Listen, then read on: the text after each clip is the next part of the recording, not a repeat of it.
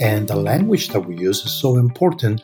So I think we need to be able to go back and forth. What I like doing is I like to explain what I think it is from a biomedical perspective, and then at some point say something like, now the Chinese 2,000 years ago thought about this in these terms. I'm Michael Max, and this is Qiological. Today, I have a panel discussion with three dyed-in-the-wool acupuncturists. These are successful practitioners who treat, teach, eat, breathe, and sleep Chinese medicine. I've invited them to this discussion as I wanted to have the perspective of acupuncturists who have studied dry needling as part of their inquiry into our medicine. One of the things about dry needling that is of particular interest to me is the way it's languaged and sold. Any savvy marketer will tell you that trying to cram a new story into someone's narrative is bound to fail. Our mental process has its own homeostatic set points, just like our physiology does. Push on it too hard, and it will rebound with a vengeance that you do not want to be in the way of. It's always way easier to connect with people where they already are. If you can tell a story that matches the story they tell themselves, then you have instant rapport. There's zero resistance as your thoughts echo theirs. Good marketing, it's not about manipulation.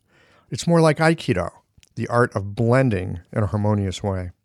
So with this in mind, I want to look at the language and the perspective of dry needling, and I think maybe we can learn something here.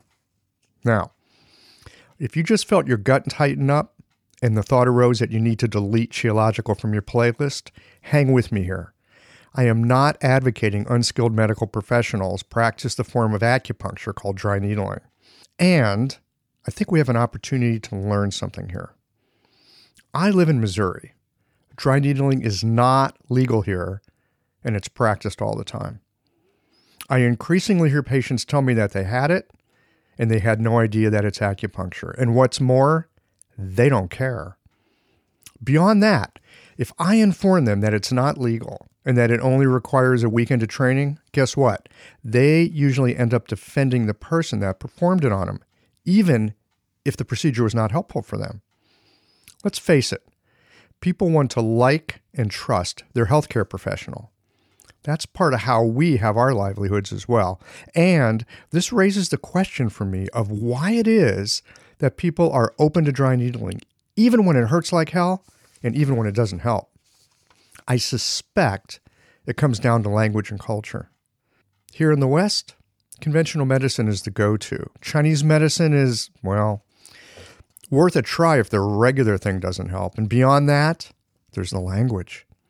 Speak a person's language and you're on the inside. You get each other. There's a feeling of safety and connection. Speak someone's language and trust naturally will arise. And while we as acupuncturists hate it when other medical professionals have relanguaged and rebranded what essentially is one aspect of one technique of our medicine, which is vast, at the same time, I think there is an absolute brilliance in how the dry needling community has skillfully used the language of the dominant culture to sell dry needling as something that's both medical and scientific. From a storytelling point of view, it's an excellent example of connecting with your audience, meeting them where they are both consciously and unconsciously, and getting a deep buy-in. I get it too.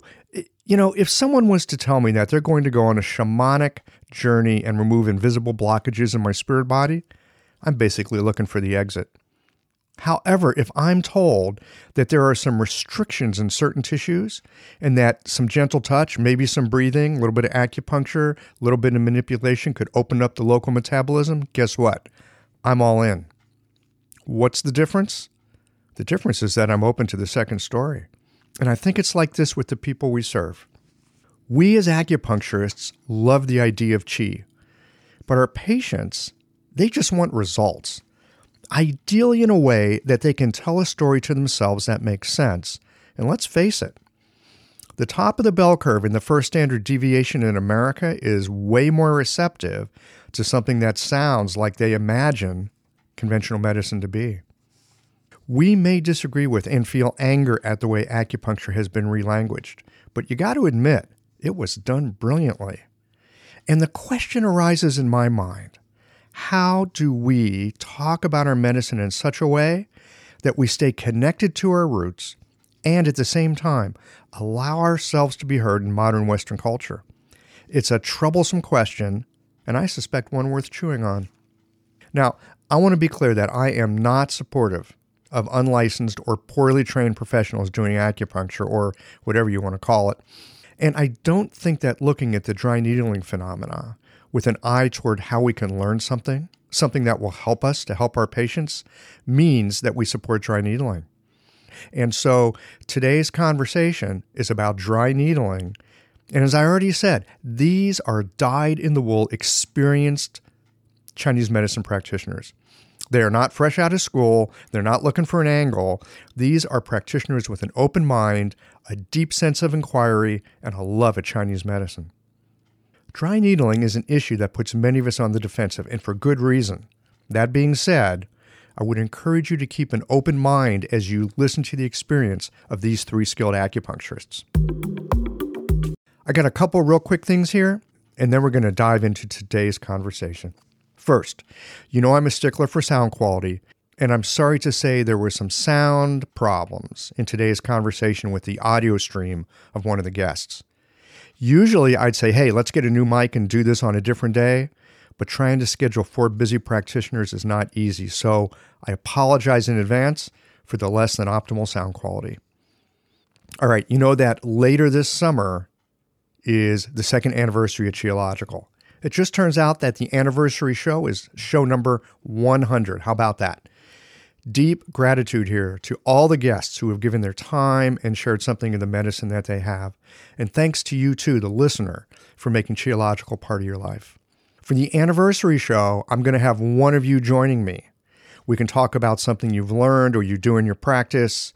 You can turn the mic on me and host the show for a day. Hey, for that matter, you can host the show and choose to speak with the guest of your choice. Hey, this could be a lot of fun. Anyway, to claim your space for the microphone at the anniversary show, just send me a postcard from where you listen to the podcast and put your email address on it. Might not be a bad idea to add your phone number too. I'm looking forward to putting these in a hat and choosing one of you for show number 100. All right, friends, that's enough jawboning here on my end. Let's get into today's conversation. These conversations come to you through the generous support of our sponsors and members. All the sponsors here provide helpful products or services that you'll find beneficial in your clinical work. Worried that an EMR is too complex for you? Jane has friendly and knowledgeable support. Mayway Herbs is celebrating the 55th year of their family business. You're invited to make use of their vast library of resources. Are you concerned about the health of Mother Earth? AccuFast Needles is doing something about that. You can too. And later in the show, Ann Cecil Sturman offers up a sinew treatment, and the folks at Blue Poppy have something special to share as well. Do be sure to visit the sponsors page on the Qiological website to take advantage of all the special offers our terrific sponsors have for listeners of the podcast. Hi folks, I'm Yvonne Lau, president of Mayway Herbs. Our family business turns 55 this year, and we wouldn't have gotten this far without the love and support of our community. We're truly grateful and promise you that we'll continue to work hard to support you and your practice. Please visit Mayway.com to find the perfect Plumflower brand formula or formulate your own in our dispensary. Our site also has lots of articles, videos, and herbal recipes for you to explore. And tune into our podcast, Chinese Medicine Matters, for insightful discussions on all things TCM. Learn about treatment strategies and powerful herbal remedies. As we welcome the month of May, our focus is on women's health. Our newsletter articles and podcast episodes this month will highlight different aspects and unique challenges women face, so subscribe or tune in. And if you're a practitioner, get a discount on our women's health formulas this month. Just visit Mayway.com. This season and every season, trust Mayway Herbs for your health and wellness needs, and thank you for supporting Real Chinese Medicine. I love how technology can help to automate my office, and I want to share with you my favorite tool for doing so, Jane. Jane is a clinic management software in EMR with a human touch. Whether you're switching your software or going paperless for the first time, The Jane team knows that the onboarding process can feel a little overwhelming. That's why with Jane, you don't just get software, you get a whole team. Included in every Jane subscription is their award-winning customer support available by phone, email, and chat whenever you need it, even Saturdays. You can also book a free account setup consultation to review your account and ensure you feel confident about going live. If you're interested in making the switch to Jane, head to jane.app/switch to book a one-on-one demo with a member of their support team. And be sure to mention the code QIOLOGICAL at the time of sign up for a 1-month grace period on your new Jane account. I don't know about you, but sometimes I take a step back and marvel at my acupuncture needles. I mean, they're the world's simplest medical tool. A sharpened wire and a handle. That's it. And with this simple tool, hundreds of health conditions can be resolved. I love it. What I didn't love was the amount of packaging waste I generated at the end of the day. But that has now changed too. Ever since I switched to AccuFast earth-friendly needles, I reduced my packaging waste by 90%. Not only are they a great needle, but the folks at AccuFast plant a tree for every 2 boxes of needles I use in the clinic. By switching to AccuFast needles, you'll be helping patients, planting trees, and joining a community of practitioners changing the world. Like our simple needle, being a part of the solution, it's simple too. Visit AccuFastNeedles.com/Qiological to learn how. I've got a special program here today. It's a panel discussion.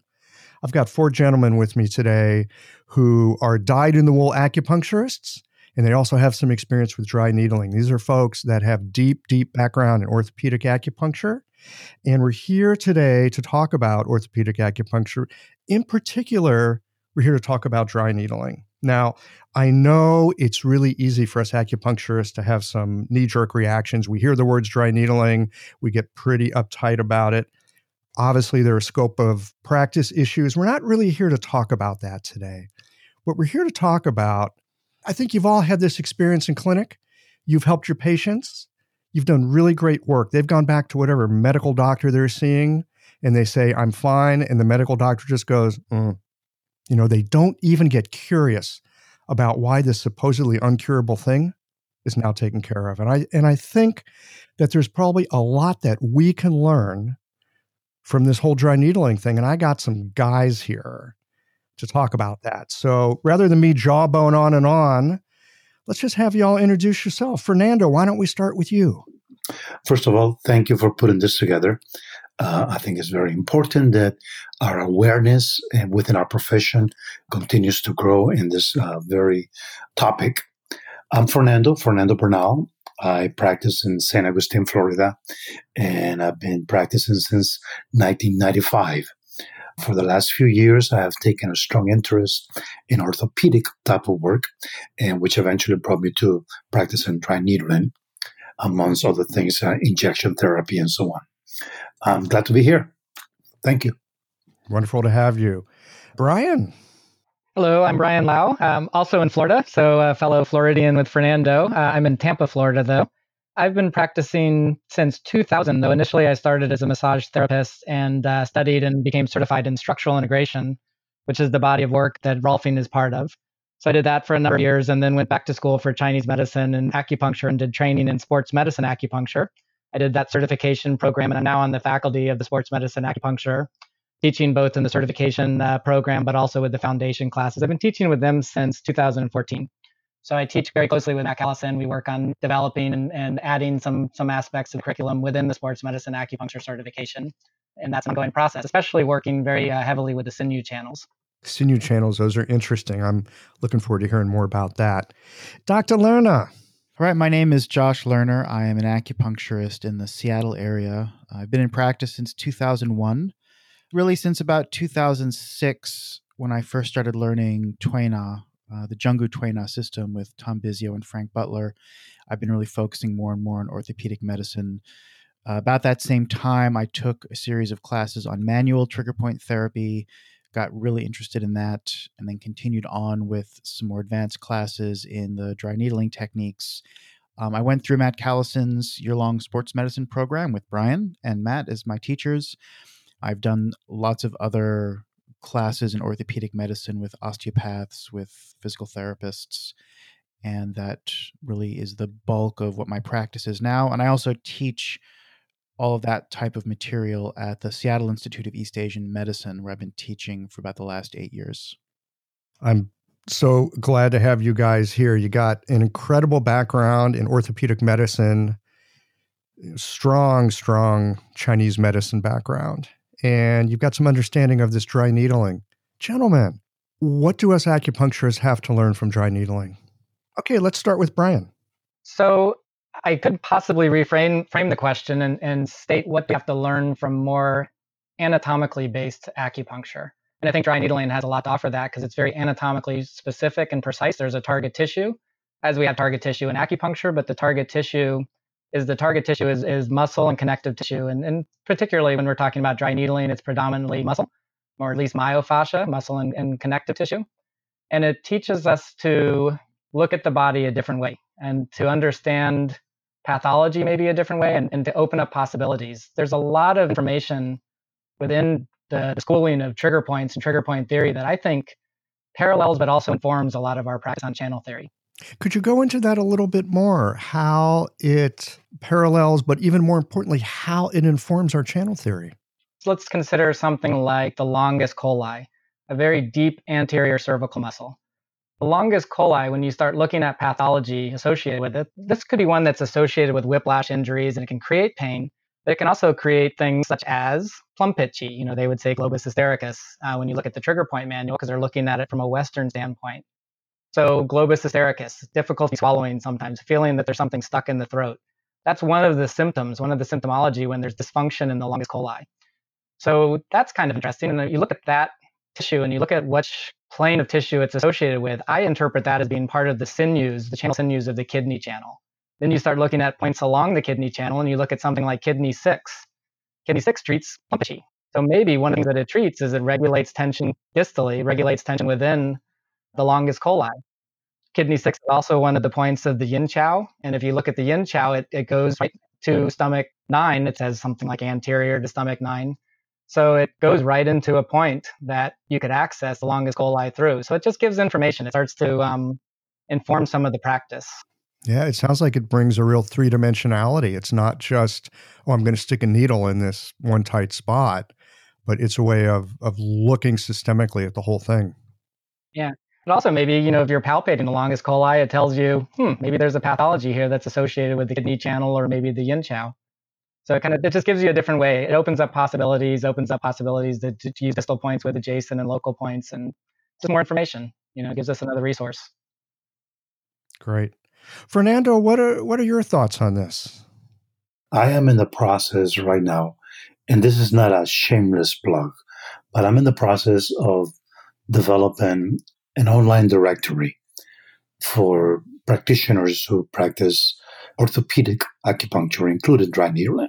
And in the process of putting this website together, this directory together, as I did my research on Google, if you were to search the word filiform needle, immediately Bing and Google equate filiform needle with dry needling.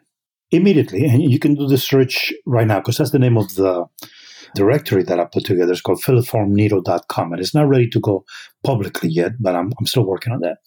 So to me, what we can learn is that while the acupuncture profession has been very busy trying to convince the acupuncture associations, acupuncture boards about the danger of practicing acupuncture without a license or without sufficient training, the other allied professionals have been busy promoting dry needling online. So every time that you do any search on Google or Bing or any of the major search engines, you will find that they immediately are associating dry needling with physical therapy, with chiropractors, and so on, and acupuncturists are left behind. So what I find that we can learn from is that we have left our marketing aspect of this whole dilemma that we're in the back burner while we've been busy trying to convince the boards and the licensing organizations of the dangers of using dry needling improperly. And I think we missed the boat there. We tried to win this battle in the legal arena, but we did not approach the public arena, the public perception. Even just today, I had a patient that came from Atlanta where they are practicing a lot of dry needling. And she says, have you heard of dry needling? And it's just a common occurrence where patients are bringing that up. It's not that we as acupuncturists are educating patients about dry needling. They're being educated by the PTs, by the chiropractors, by the other allied professionals. And I think what we can learn is that we're missing the boat in the marketing part of it.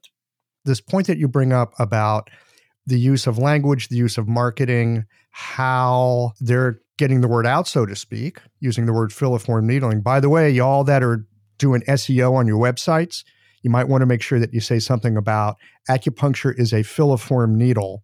That'll bring more people to your website, by the way. It's a really interesting thing, like you say, that by going out and using a certain kind of language, they've really captured a piece of the market that we, well, up to this moment, haven't been paying attention to what we are now. We'll come back to more of that in just a moment. I'd like to hear from Josh, your thoughts about what the dry needling world has to teach us. Two things that I wanted to mention were basically just to reiterate what Fernando and Brian just said. So from speaking to Fernando's point, one of the things that we really have been missing the boat on is not just education, but fighting that battle in promoting ourselves instead of kind of promoting ourselves by fighting against the PTs. Like, we should just be that much better and that much more confident in what it is that we're doing, and to be able to speak that language and to promote ourselves on that front instead of having our promotion be based on defensiveness. That can only really be accomplished, or can only really come about when we have a certain level of familiarity and confidence in our ability to actually kind of function on that level, or function in that context of talking about, talking to patients on an anatomical level, talking to patients on a level where they can understand what we're saying, and we're not just saying things that sound esoteric as far as our treatments or how we're diagnosing things. So that's one thing.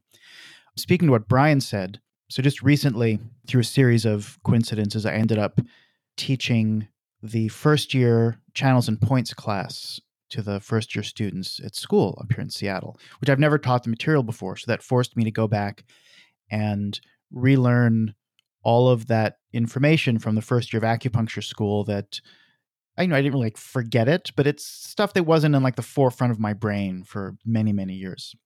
And so looking back at the information on the channel system, I started to see a bunch of little things that I'd forgotten about or that I hadn't been paying attention to that to me seemed like explanations from 2,000 years ago of phenomena that we would really consider trigger point phenomena, and things that don't otherwise really fit into the channel system in a kind of a rational or logical way, the way that the system is set up. For instance, the law channel of the small intestine channel. So the law channel basically goes up and spreads across the front of the shoulder around large intestine 15. So most of the law channels, they connect with the internal-external paired channel, right? And they go to some other area of the body.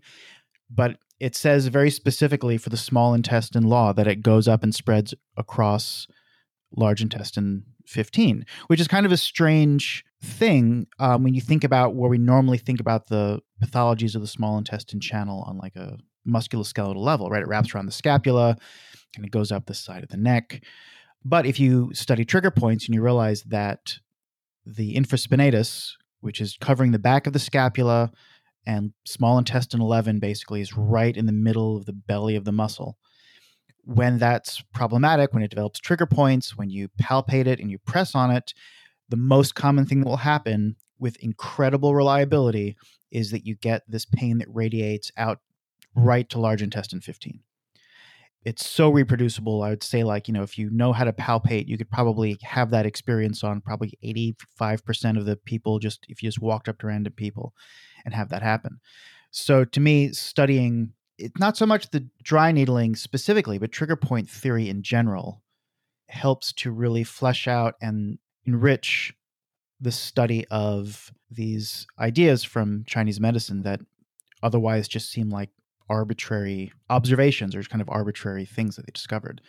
But then the last thing that I would say is that what studying trigger point theory in general and dry needling in particular really brings to the study of Chinese medicine is a sense of precision, a different type of precision than we often experience as acupuncturists. We can be very precise with certain things, but in terms of palpating muscles, like things that we talked about, Michael, on the last podcast we did on trigger point and dry needling, just you and me, that was one of the things that I brought up, was that acupuncturists very often, unless they do a lot of orthopedic needling, don't really palpate individual muscles with knowledge and with precision. We're very precise palpating some other subtle things and palpating acupuncture points and subtle changes in tissue. And also with the needling, dry needling forces you to be incredibly precise, targeting very specific tissues and muscles. And it's just a different type of precision than most acupuncturists who don't do that type of work are used to, I think. Hello everyone, Anne Cecil Sturman here. A working knowledge of the 8 extraordinary channels from the unbroken oral tradition of acupuncture is valuable beyond words. The power of these channels is tremendous if the practitioner has well integrated diagnostic, theoretical, and practical skill. You'll be familiar with Du Mai, the governor channel, or the Sea of Yang, the primal reservoir of Yang, which ultimately finances all movement and growth. But this channel also governs the ability to self-determine. The psycho-emotional presentation of your patients can be matched to a classical activation of this channel, clearing impedance in the free flow of Yang Qi to body, mind, and spirit. I'd like to share with you the marvelous potency of the Du channel in a full-length live treatment video from the seminar I taught last year in Melbourne, Australia. It's at annececilsturman.com/sinews 2024. Click on the Jump to Free Teaching button or see the link on my Instagram page at Anne Cecil Sturman. Thanks, Michael. Back to you. Often as an acupuncturist, the idea is I'm going to find this point. Maybe it's sticky. Maybe there's heat. There's all kinds of ways we find acupuncture points. At least in my practice and in the practices where I've observed other people, we haven't really gone into there's this specific muscle, there's this specific tendon, or there's this specific trigger point or whatever. There's an anatomical feature that I really want to pay attention to. I know what it is. I know what it's called. I know what it does. And I'm going to go do something with it right now. I think you're right. We don't have that kind of precision for the most part. Can I add something to what Josh said? Absolutely. So talking about the low of the small intestine, there's a similar thing that an anatomical perspective and trigger points also kind of offers in channel theory that is kind of parallel to what Josh was saying, and that's the large intestine channel, which reaches, of course, large intestine 15, but then it intersects with SI12. And then when you look at the target tissue of what SI12 reaches, that's the supraspinatus. And we look at LI15, that is the attachment of the supraspinatus. So it starts to get a little focus to why there's an intersection point at SI12 for the large intestine channel. And getting back into the trigger point referral patterns, the supraspinatus would refer down to things like LI11. So a lot of the referral of the supraspinatus, which I see as primarily a small intestine sinew channel muscle, but it links very heavily with the large intestine channel and refers down the large intestine channel. So it starts to just bring some focus in the same way that Josh's explanation was bringing focus with the infraspinatus and its referrals and how that can kind of make sense out of things that, like Josh said, is kind of arbitrary, possibly seeming, but when you start understanding the anatomy and referrals and connections that way, it gives them more focus.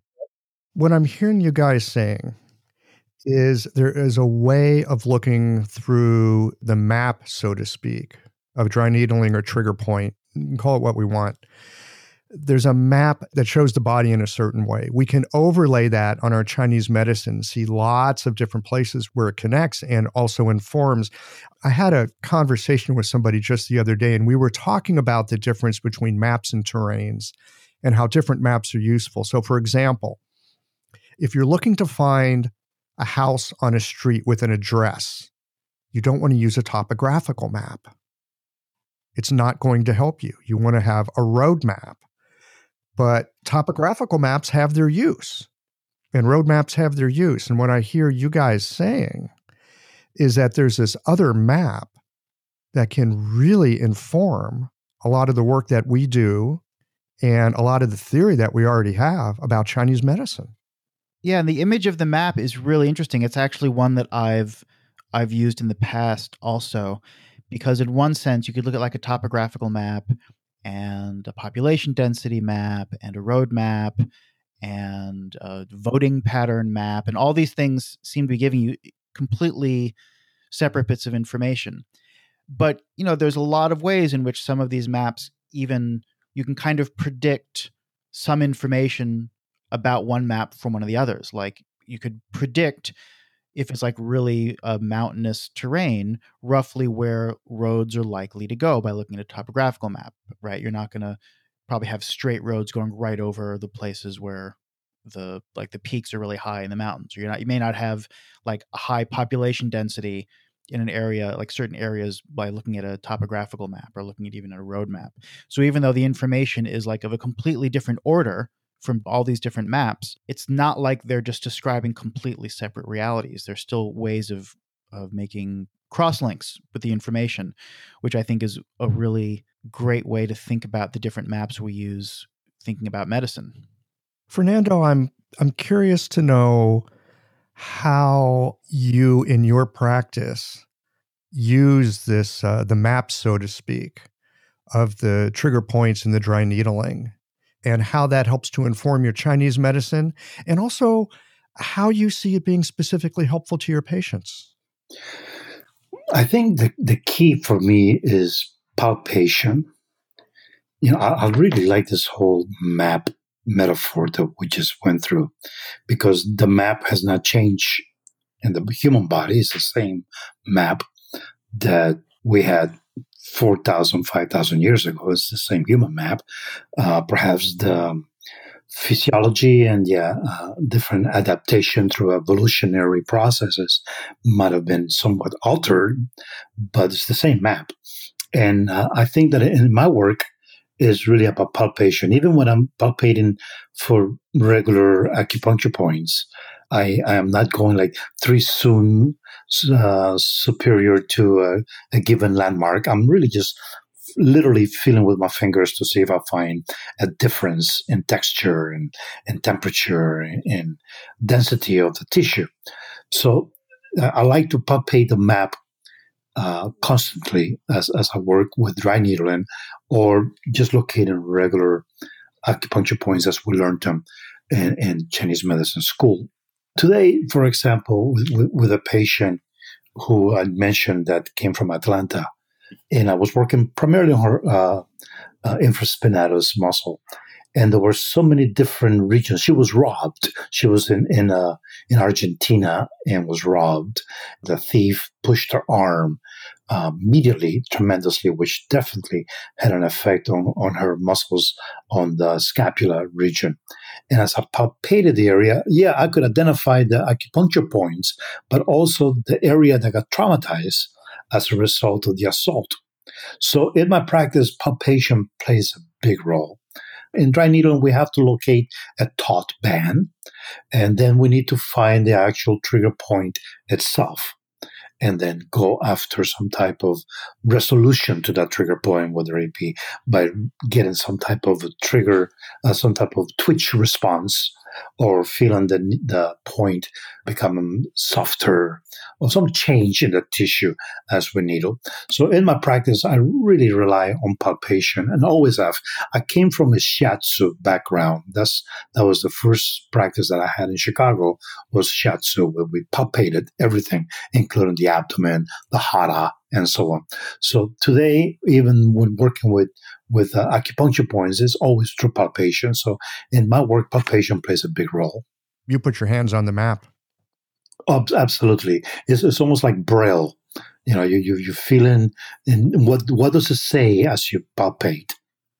I want to turn for a moment back to the languaging piece. Josh, you're out there on the left coast, and Brian and Fernando, you're on the East Coast. So those areas are a little more hip, so to speak, than here in the Midwest. I know here in the Midwest, if I start talking to people about chi and channels and, blah, blah, blah, there are some people that are into that kind of thing, but I'm going to lose most people. Right. So I try not to talk too much about it. One of the things that I've noticed, and Fernando, you brought this up earlier about the filiform needling and the languaging that goes around that. It seems one of the things that the dry needling community has done is they've done a brilliant job of taking some ideas, putting them into very Western anatomical biomedicine terms, so that when they talk about what they do, they're speaking the language of most of America. And, for us acupuncturists, if we start talking about invisible things and this invisible energy, again, there are some people that are going to cotton to that, but there's going to be a bunch who don't. So I'm curious to hear from you guys. And on this one, let's start with Brian. What you think about how the languaging that's used by this other community of practitioners is something that could help inform us in the ways that we talk to people? Well, I completely agree that you have to use a language that people resonate with. Outside of my professional life, I teach Tai Chi and Qigong classes. And I rarely say Qi in those classes. I usually talk in very easy to understand language. Sometimes I talk a little bit about anatomy and structure and alignment and movement that happens between regions of the body, but it's all pretty down-to-earth language. And I think some of the concepts I talk about can be talked about in terms of the microcosmic orbit and the macrocosmic orbit and some of these more esoteric processes. I think what I'm explaining are those things, but I'm saying it in a way that people can understand and resonate, and they don't feel sort of shut out of the conversation. Sometimes the anatomy can be a little bit harder for them to understand, but they can kind of see it. They can kind of understand it. And I think the same thing with acupuncture. I think we should use a language that people can resonate with and people can follow, and they don't feel like they're not part of the conversation, that they're just listening to someone who is beyond what they can understand. So I just think it's essential that you use language that's attainable for people to get. I'm curious to know, when people say that acupuncture, how does it work? How would you explain it to them? If I was really smart about this, I would have a good commercial, and I'm not one for having like a 30-second commercial. So I really make it up with each patient, which maybe isn't the smartest thing in the world. But regardless, I do that. So some of it's going to be based on what I'm working on with them, of course. And I sometimes have common themes that I discuss, how it's relaxing and working with reactive places in the muscle to either soften a muscle that's too tight or waking up a muscle that's inhibited and not sort of playing along, so to speak. And then I use the information from the distal points and say that they're part of a chain of tissues that interact with each other and communicate with each other. And that stimulating distally will also help that muscle do something, wake up, turn off. And then if I wanted to get more in depth with that, then I might talk about how that can take pressure off of blood vessels and nerves and have really a profound effect on the functioning of the body. But I try to keep it pretty simple and pretty grounded within reason. It's a complex subject, so it's kind of sometimes difficult to make it succinct and simple, but I try not to get too out there with it. I love what you said here, that you couch it in terms, or you bring up examples of the things that you're working on with them. You're not doing this global, here's how it is. You're taking something that they came in with. You're taking something that they're having an experience with, and you're explaining their experience to them through the ideas of Chinese medicine and through the ideas of physiology. I mean, how can you argue with physiology? Josh, what about you? How do you approach this languaging thing? Really similar to what Brian was talking about. I'm definitely a big fan of not alienating my patients with the language that I use. But what's interesting, as the more I've thought about this, and you and I have talked about this also in the past a few different times, and talking with patients over the last few months with this kind of in the back of my head, I've realized that that using the language of Western medicine also has as much of a potential to be alienating to patients as the Chinese medicine does, depending on how you use it. Especially the more specialized knowledge that you get around, physiology and around pathology. It's a lot of patients come in and they've already been frustrated with talking with their doctor or their physical therapist because they're using all these terms that they don't understand. They don't know what the difference is between like a tendinitis versus tendinosis. And I mean, those words also, even though at one level you could say that they're more familiar to most people, still for a lot of patients, it can be kind of confusing. I have to very often explain their Western medical diagnosis to them using simpler language. And so what I've kind of fallen into doing is speaking in it's like somewhere between, I guess you'd say, the imagistic type of language that we use in Chinese medicine, right? Chinese medicine is one of the strengths of the language is its use of metaphor and its use of language that really reflects our moment-to-moment experience, right? We talk about things like damp and heat and cold, and we talk about the body using the same language that we use to describe the environment, more or less. That's one of the reasons that a lot of people gravitate to that language, but then that can start to get a little bit too abstract for some patients or kind of not make sense.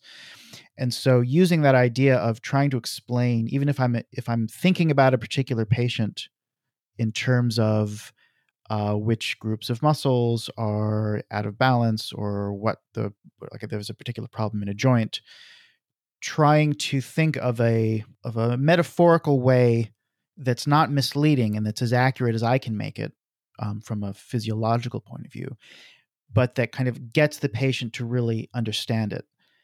One of the ideas that I learned about how to do this came actually from a class that I was taking with a lot of physical therapists, going back to things we can learn from people like physical therapists, that was based on some research on motor learning, like how people actually learn new skills. And like when you're teaching someone a new physical skill, the importance of not just imposing your language on the patient, but listening to like what language they're using to describe what they feel when they do a particular exercise, and then using their language back at them for feedback.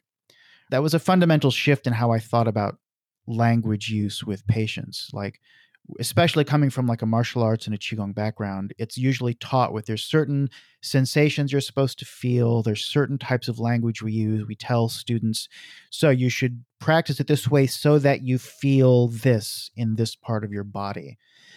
But there's a lot of research that starts to show that often, because people have such different interpretations of individual words, getting the patient to do it correctly and then asking them, what did that feel like? And then using their language back to them. So kind of at a level, even with talking about their diagnosis and how I'm going to be treating them, I have more of an approach like that now than previously when I tended to have my set of like stock phrases that I was used to using that, worked 75 or 80% of the time. I've kind of shifted more towards even the language that I'm using being more kind of reactive to each individual patient, kind of like what Brian was just saying, right? Kind of crafting it in the moment. Right. Yeah, it sounds exactly what Brian was saying. I did a show, it was the anniversary show with Nick Paul on the use of language and the kind of language, it's called clean language or clean questions that he asks people. It has to do with what they're saying and it has to do with what their experience is. You use their language and you sort of feed it back to them because now they're hearing their experience. It's deeply connected, very rapport building. I realized as Josh was talking, we do that with the Tai Chi I teach. We ask people, how does it feel? And we don't want them to know, we don't want them to say, oh, it feels good. It's really, what do you feel? What's the frame of reference that you can remember when this instruction and this correction occurred that allows you to find that and allows you to understand your body a little bit more. And I do that in practice quite a bit. After working with people, if something shifted, I want to hear how does it feel to them? What frame of reference do they have that they can recognize that quality and search and kind of seek for that quality to maintain their own health. Wow. Brian, you just changed my practice. I'm serious. I think you just changed my practice. As I just heard you say that, I was thinking to myself, so often I ask people, well, how does that feel now? And really what I might want to be asking is, what do you feel now? Wow. I can hardly wait to try this out. Fernando, what about you? What are your thoughts on the languaging? I echo what Josh and Brian have said. is really patient specific. When a patient tells me that they brought me their MRIs or their X-rays, or they ask, should I bring you my blood work? I already know that they expect me to be able to speak that language. And therefore, I'm not going to go into talking about, body fluids from a Chinese medicine perspective and Shen and Qi and so on.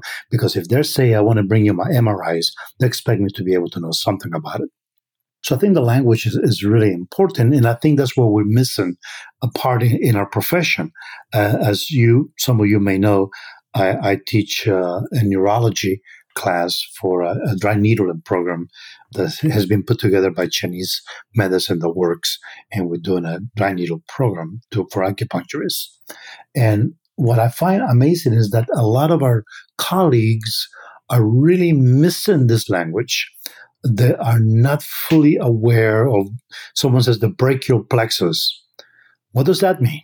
What does it mean when we say cervical plexus? What do we mean when we say gray matter, white matter, or the dorsal horn, and so on? So a lot of us are really missing that language. And of course, patients are not supposed to know what the dorsal horn is, but sometimes you do have a nurse, you have a doctor, you have a physical therapist who may come to you, and the language that we use is so important. So I think we need to be able to go back and forth. What I like doing is, I like to explain what I think it is from a biomedical perspective, and then at some point say something like, now the Chinese 2,000 years ago thought about this in these terms. They thought about it like this, like that, like so and so. That was 2,000 years ago. They were saying the same thing, but using a different language. So you're building a bridge there. Exactly. Yep. Exactly. Because in reality, when we look at the literature, that we're saying a lot of the things that we're saying today, just a different language. Yeah, I mean, that's what we were talking about earlier in the conversation. We've got these different maps. We're speaking the language of different maps. I suspect it's our job as practitioners to have some fluency and ability to shift between those. Well, I want to get into a question that might bring some hate mail. One of the issues with dry needling that acupuncturists are very keen on, and I think really anybody should be concerned about a practitioner who's maybe had a couple of weekends of training and they're needling deeply into the body. There is that. But I'd really like to get your guys, and we'll start with Josh on this one, your guys' thoughts on the whole safety issue. Yeah, don't puncture someone's lung. We'll just start with that. The safety issue for me is really from a legal perspective and from the perspective of all the rancor and all of the conversations have been going back and forth between PTs and acupuncturists. To me, that's really the only vitally important aspect to this. A lot of the problems that have been occurring in terms of safety are often with people who've just had 1 or 2 weekends of training, and then they go and they needle some point on the thorax, they cause a pneumothorax, and that should just not be happening. So a series of classes that I took was with the MyoPain seminars people. I've done a few of their dry needling classes, one of which involved learning how to needle a lot of the points on the thorax, so needling the serratus anterior, needling a lot of the paraspinal muscles, the serratus posterior, inferior, and superior, all these points that are on the rib cage. And I was in this class with, 30 or so physical therapists, most of whom had never picked up a needle before. And they had this very specific way of teaching how to go about needling on the rib cage, right? So there's a way of you palpate for the ribs, you palpate for the spaces between the ribs, you kind of block the intercostal spaces with your fingers, you palpate on top of the rib, you locate the muscle fiber, and you make sure that you're actually only needling directly over bone. Even though I was in this room full of people with basically no experience, because of how it was taught and because of the sense of professionalism that PTs bring to their job for the most part, I actually felt entirely safe in that class. I actually felt more freaked out doing the technique on one of the guys because we were needling the serratus anterior. And I'd always avoided needling deep on the thorax for obvious reasons and all the horror stories we hear about in acupuncture school. When you say deep, are you going in perpendicular? Perpendicular, going in perpendicular. If you're not far from like, spleen 21 or gallbladder like 23 or 22. And I was needling my partner and I blocked the ribs. I could feel the rib in between my fingers. I knew that my index and middle finger were kind of along the intercostal space. I used the other hand to press. I could feel the rib. So I took an 1.5 inch needle and I start going down and I go in like an inch and I'm not hitting anything and I'm getting nervous. And so I asked the instructor, it's like, how far deep do you go before you decide like I'm not where I think I am? But I ended up going a little bit deeper and I hit rib, I hit bone, and I got a twitch in the serratus anterior. But like I was more nervous for me doing it than I was having one of these PTs with almost no experience doing it to me, because I could feel that they had their fingers kind of in the right place, like as the patient. The problem is they get 1 weekend class, they practice each of those techniques on that muscle once, and then they go off and they practice it. And like some of the people in the level 2 class that I took, there were PTs in there who had taken the level 1 class like a year ago and hadn't really been practicing much since then. So the safety issue for me is really more about having requirements that if physical therapists, if they're going to be needling, especially on the thorax, there needs to be a lot more repetition, a lot more clinical supervision before they are just released to treat patients. That, to me, that's the main issue, because like their knowledge of anatomy and kind of what is actually under their hands when they're palpating from an anatomical perspective is much, much better than most acupuncturists. I mean, I'm kind of ashamed to say that, but that's just how, based on my experience and taking lots of orthopedic classes with other acupuncturists who've sometimes been in practice for 20 years, but still couldn't tell you like what's in between the skin and the bone with the needle that they're using. So for me, that's the most important issue, is that they need, in a good class, they're actually taught really good technique, but it's a matter of they may be more confident than they should be about their ability to replicate that without lots of supervision and practice before they see patients.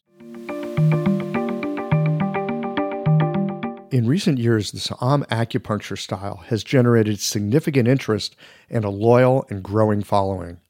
In the Sa'am approach, a precise diagnosis leads to a 4-needle treatment to address the 5-element and 6 chi imbalances in the body. The 4 needles target the controlling and generating cycles. It's common using this method for the needle sensation to be stronger than in many other styles. Thus, the choice of needle becomes important. The Unico brand of needles lends itself to both strong and gentle techniques.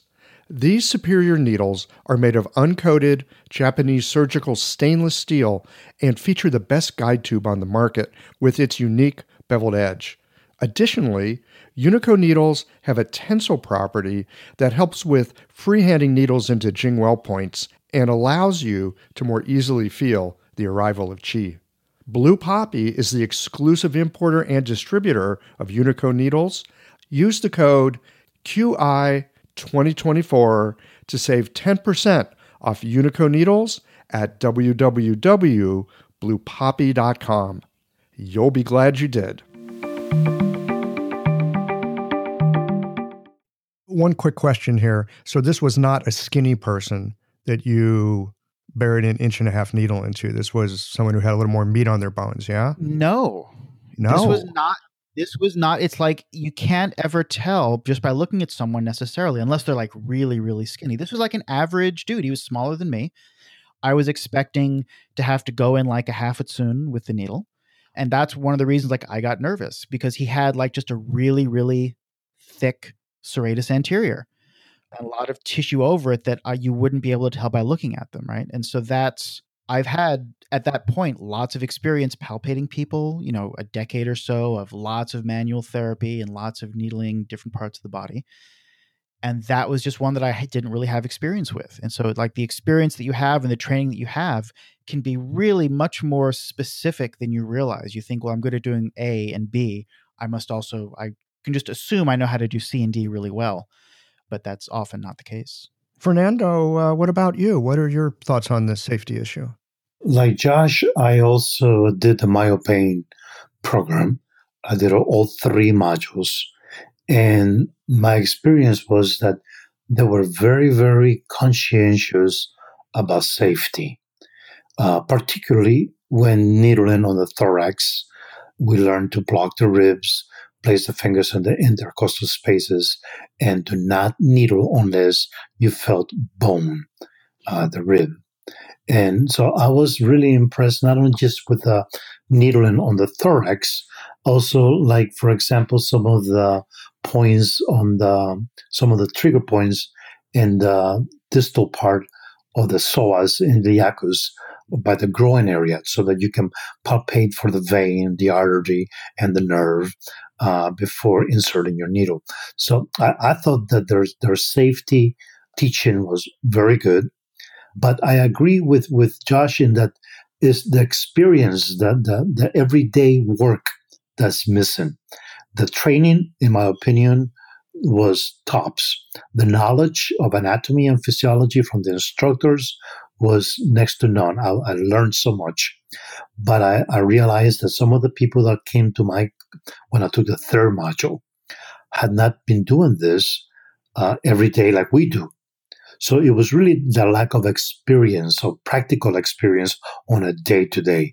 We have that because that's what we use for our work. We use a needle every day. While they're doing exercises and range of motion, and then they might throw in some dry needling to their patient. But what we do is constantly using needles. So we have the experience, the everyday opportunity to use the needles. So I think that's where the problem comes in, is that they don't have sufficient everyday use of the needle in their practice. And that's where I think is a problem. Okay, so the training's good, but you got to put it in motion more often so that you understand it in your own hands. And if you don't use it, you lose it. Right. At least with MyoPain. I don't know about the other organizations. The other thing I like about the MyoPain program was that they really believe in one trigger point, no retention, no distal, no electrical stimulation, pretty much a la Travell type of thing. And I've actually confronted Jan, the gentleman that is the president of MyoPain, on this subject. And he agrees. It's just one trigger point, no distal, no electrical. And I like that. Yep. Clean and simple. Yep. Old school. Okay. Brian, your thoughts on safety? I agree with both Fernando and Josh. I'll give a kind of a different answer in terms of maybe not strict with PTs, but within the sports medicine acupuncture certification, up until recently, we had Simone Linder, who was one of the senior instructors with Anatomy Trains, teaching us as a guest instructor. She's a structural integration practitioner. She's not doesn't do Chinese medicine. She doesn't do acupuncture. She was teaching a manual therapy class within the program, more myofascial releases as part of each module. And I'm really a brilliant instructor. It's an incredible system. If people don't know Anatomy Trains, it's really an incredible system. But I feel very comfortable that I could teach. I'm not suggesting I would do this, but I feel very comfortable that I could teach Simone some very basic concepts with acupuncture and safety, and that she would just be an incredible acupuncturist without studying channel theory and Chinese medicine, because she has an immense amount of knowledge and palpation and could come up with her own ideas that would probably parallel a lot of what acupuncture and channel theory is saying. She would just think of it in a different way. So I have no doubt that someone like her, or someone like Judith Delaney Walker, or Till Luca, or some of these educators in the massage field who are just experienced and brilliant practitioners could be great with a needle with very little training.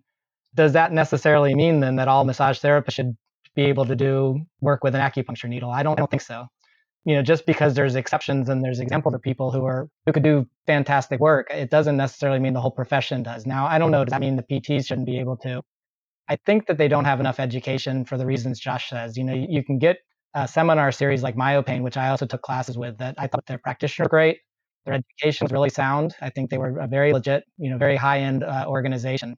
But the same thing that Josh was saying comes to heart, is that those people then go out and practice, and they don't have the ability necessarily to ask their instructors. They're doing it maybe the fourth time, and they haven't had a lot of experience with needles to start with. So it's a risk. I don't know what that means. I don't know if that means that, I would like to see if PTs are going to do that work, that they would have a lot more training to become able to add it to their practice. More supervision. Yeah, Josh said that as well. More supervision, yes. Well, here's a fun question. If us acupuncturists are so damn good at acupuncture, what do we have to fear? I don't feel like we have anything to fear, but maybe I think Elvis would probably agree. If we know our anatomy and we know I feel like I have stuff to learn from that field as I have stuff to learn from visceral manipulation classes that I took that aren't using a needle, but they teach me something. Myofascial classes, I think it's just another avenue to understand the body more deeply. But a lot of acupuncturists, of course, are afraid of dry needling. I think we should just build our profession and focus on becoming stronger and having a better understanding and growing. And that should be the focus. Yeah, I also realize, as an individual practitioner, I don't feel like I have anything to fear. Like I know exactly, or roughly, what it is, what my capabilities are. I don't have any fear that there's going to be a PT who's going to, steal patients from me because they also do dry needling, although not in Washington State. But even I've had a bunch of acupuncturists kind of open up clinics like down the street from me. There are like 3 or 4 within a less than a mile radius of my house. And I'm like, great, fine. I know exactly the type of work that I do. My patients know the type of work that I do. I have nothing to fear from anyone, but that's because I've been doing it long enough. I've developed my specialty. I have faith in the training that I've done and the effort that I've put into what it is that I do. It's like, that's no longer an issue for me. Not that I'm necessarily, better than the other people, but it's like, I know what my wheelhouse is. I know what I'm capable of doing. So, but as a profession, I think what we need to be afraid of is not developing practitioners who have that same level of comfort and confidence in their own abilities. So I think just the fact that you're talking about, or the fact that there's discussion about what we need, what we're afraid of from the physical therapy side or from doctors or chiropractors or nurses also doing this, to me, that just reveals the lack of our own abilities and confidence. Fernando, your thoughts on this? As far as fearing, it's not so much that they're going to take patients away from us. I would like to think of us as acupuncturists as a profession that stands equal, although we use different techniques, to those in the higher food chain. It's not that we are better than a physical therapist or a chiropractor or a massage therapist or anything like that. So we have a very special, unique style of medicine that can stand on its own 2 feet. However, there are certain factors that we have to keep in mind, the economical factors. There are practitioners who are concerned about losing income to physical therapists, to chiropractors. But we have an actual medicine. We don't have just a modality. We have an actual medicine, a medicine that, of course, we know goes back to thousands of years. And I think we need to focus on that even though we may use a language that is appropriate for the times, that we capitalize on the fact that we're holistic practitioners. And even though you may come in with knee pain, back pain, elbow pain, that we have a system of medicine that addresses the body as a whole. So I'm not really worried about the physical therapist who's doing dry needle on your infraspinatus muscle or your quads and so on, because we have a more holistic approach. So I'm not sure that we have anything to fear other than perhaps economical, but that's about it. I think the economical has a lot to do maybe with billing insurance. If PTs have better ability to bill and acupuncturists don't, it could be that we do great work, but there's a lot of people that they'll go see the person that their insurance covers, but we plenty of people that pay out of pocket without a doubt, but the pool becomes smaller if the billing and the referrals from MDs, because they're more in the medical system, if everything goes to PTs, just because of the infrastructure that's there and the dynamic that plays out with all of that is there, then that will hurt the profession as a whole for acupuncture. And that would be a shame because of all we do have to offer. And we have heard recently that there are some CPT codes that are being implemented perhaps by the year 2020 for dry needling as well as for trigger point acupuncture and so on. Mr. MD most likely is going to refer to the physical therapist the orthopedic surgeon is going to refer to the physical therapist and follow some kind of protocol. And then when that doesn't work, come back to him again, and then maybe we'll talk surgery. I think that needs to be changed so that at some point, the referral is to the acupuncturist, orthopedic acupuncturist. And the public perception of what we are doing in orthopedics is what we need to influence the most. That's a fantastic point there, Fernando. That there's this system that's out there. Is there a way that we, with our medicine and our experience, can interface with it? It sounds like a fantastic and worthwhile challenge to take up, because lots of places do have insurance that covers acupuncture. Missouri is not one of them, but many places do. And of course, the system takes care of the system. So is there a way for those who are interested and have the skill to be able to interface with the system that way? It sounds like some good work for some folks to get cracking on. Right. Well, gentlemen, this has been wonderful. And we could actually go a lot longer, but I try to keep these to roughly an hour because I like to respect the listeners' time as well. Before we sign off, I'd just like to hear from each one of you just a short takeaway or a short bit of advice that you could give to our listeners in terms of either learning to work this way or learning to somehow keep our heads above water and keep our wits about us as we chew on this at times tumultuous issue. I think that what's important for us as orthopedic acupuncturists is to continue to expand our horizons, our knowledge on anatomy, physiology, kinesiology, and those relevant fields that will make us better practitioners. And fortunately, there are programs out there, such as Brian and Matt Callison, that are teaching this kind of work to our profession. And the folks at Chinese Medicine That Works, they're offering this type of training as well. And I think that we should just continue studying, learning, and keep going forward. Yeah, I definitely agree with Fernando. We have a lot of resources within the profession. And because of this challenge that's come up, I think it's redirected the profession, at least a portion of the profession, to really take on some information and integrate new information. And I think in some respects, this is going to be very good for the profession. Economically, there might be it, and that's a whole other topic. But I think that the aspect that it's changed a little bit of the focus, keeping our roots, keeping our understanding, keeping our depth, but maybe adding a little bit of understanding and definitely adding more anatomical understanding to our practice, I think had a lot to offer. I would add one other thing, though, is that obviously this discussion is really relevant for orthopedic acupuncturists. But I think understanding muscle dysfunction, trigger points, posture, all of that is really a big, big component of internal medicine also in terms of how acupuncture can affect breathing and can affect the ability to swallow properly and affect how fluids move through the body. Just because the musculature has such a role in terms of how it influences all of those things, how it can take pressure off and allow for nerve conduction to happen more effectively and allow for fluids to move more efficiently. So really, this is broader, in my opinion, than just orthopedic acupuncture. The only other thing I would add is the importance of really falling in love with muscles and with really falling in love with the study of the body and being excited about it for a few reasons. First, because it makes it easier to actually study and learn when you're really obsessed and fascinated and you see a patient and they present with something you don't understand, and so you can't wait to kind of run to your anatomy textbook or to a copy of Travell or go online and kind of look something up.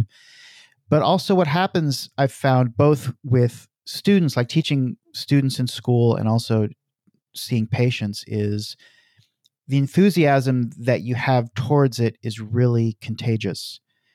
And with students, they then pick up from you a love of the material and a love of learning, because part of the enthusiasm is the enthusiasm of always learning new material and putting yourself in positions where you don't know the answer and being uncomfortable and getting comfortable in that position, because you're going to have to be in that position all the time with patients in the clinic. And then with patients, when they see that enthusiasm, it's like, even if you're not doing a very good job of helping them the first couple of times you see them, they get the feeling that you really want to know what's going on with them, and that you are really interested in what's going on with them, and that you're interested in trying to figure it out with them. Whereas maybe they've seen other practitioners, whether it's a doctor, a PT, another acupuncturist, or a massage therapist, who, and I've heard this numerous times in relation to all sorts of different types of practitioners, like, yeah, they just seem to kind of want to do what they already knew how to do, and they weren't listening to me, or they didn't really seem to care that they weren't like changing anything in my body. So having that sense of enthusiasm and that love and that passion, it drives a lot of really positive change, both in patients and in yourself and in students if you're teaching. Well, gentlemen, I thank you so much for your time today. This is a discussion that I've been wanting to have. It's one of those discussions I've been a little nervous about having. It's a hot topic. The perspective that you guys bring to this, the look at language, the look at learning, the look at that we have a medicine, not just a modality, and how we can look at this dry needling or the trigger point work as a piece of something that helps to inform us with the work we do. It's been really helpful for me. I hope those of you that have been listening today, that you found it helpful as well. And I suspect that this is a conversation that will be continuing in the future. Gentlemen, thank you for doing this. It's been an honor. Well, thank you. Yes, thank you. Thanks as always for listening. If you liked this conversation, if you learned something new or found a moment of inspired insight, share the episode with your friends. If you want to support Qiological, there's just one way to do that. It's by going to the website and becoming a member or leaving a one-time contribution today. Well, folks, that's it for today. Join us again next Tuesday for another conversation that connects up the voices of our community.